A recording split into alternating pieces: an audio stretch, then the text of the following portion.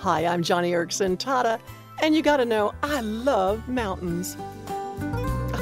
I really do. I mean, my spirit soars on a clear day when I drive to work and I crest the Calabasas grade, and there spreading before me are layers upon layers of beautiful coastal mountains out here in Southern California. It is an inspiring sight. I love mountains, but this does not mean I like any mountain. A short while ago, I was flying up the west coast to Seattle, and our plane flew close to Mount St. Helens. It's been a long time since that mountain, well, I don't even think of it as a mountain. It's a volcano, right?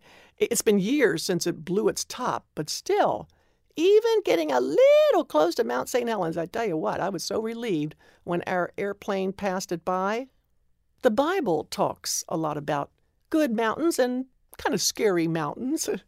Look at the 12th chapter of Hebrews, because there is laid out the topography of two mountains. One is Mount Sinai, a mountain that must not be touched. It's burning with fire. It's got darkness and storm, trumpet blasts and soul-shaking fear. It's the mountain of the Ten Commandments, and the writer of Hebrews says, quote, "Who can bear what was commanded?" Even Moses shook in his boots. But then there's another mountain, Mount Zion, mentioned in the 12th chapter, the mountain where thousands of angels come together in joyful assembly, where our names are written, a beautiful place, the city of the living God. Surely Mount Zion is one glorious, happy destination. So there you've got it. Someone once wrote about this. Two mountains, they called it, and two views of life. And oh, how often we find ourselves confronted by our inability to live up to the demands of a holy God. How often do we make that the focus? We get consumed by guilt. We backslide into defeat and despair. I have been there. I've done that. And it will paralyze you in weakness and in memories of failure after failure after failure.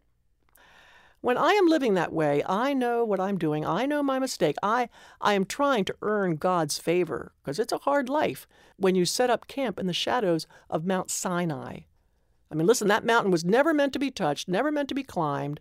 And if Sinai strikes the holy fear of God in your heart, then it's only to help you appreciate the beauty and the graceful incline of Mount Zion. Hey, friend, get your mountain straight and bone up on your topography and your geography. Mount Zion is the only place you want to camp. And actually, speaking of mountains, there's one more we ought to cover in this little geography lesson from God's Word, because not far from Mount Zion is another place of incredible forgiveness and grace, and that is Mount Calvary. Did you know that Bible scholars even believe that Mount Calvary and Mount Zion are in the same mountain ridge? It's all one large, great mountain. For there on Calvary's mountain, our wonderful Savior died for your sin and mine, and today he bids us follow him up that mountain where you and where I can lay it all down at the foot at the cross. Leave it all at the foot of the cross. In fact, today, maybe it is time to say to the Lord Jesus, "Oh Lord, Lord of Calvary's mountain, here is my fear, and here is my despair. Here is my straining. Here is my striving. Oh, please, I do not want to camp on the fearful heights of Mount Sinai.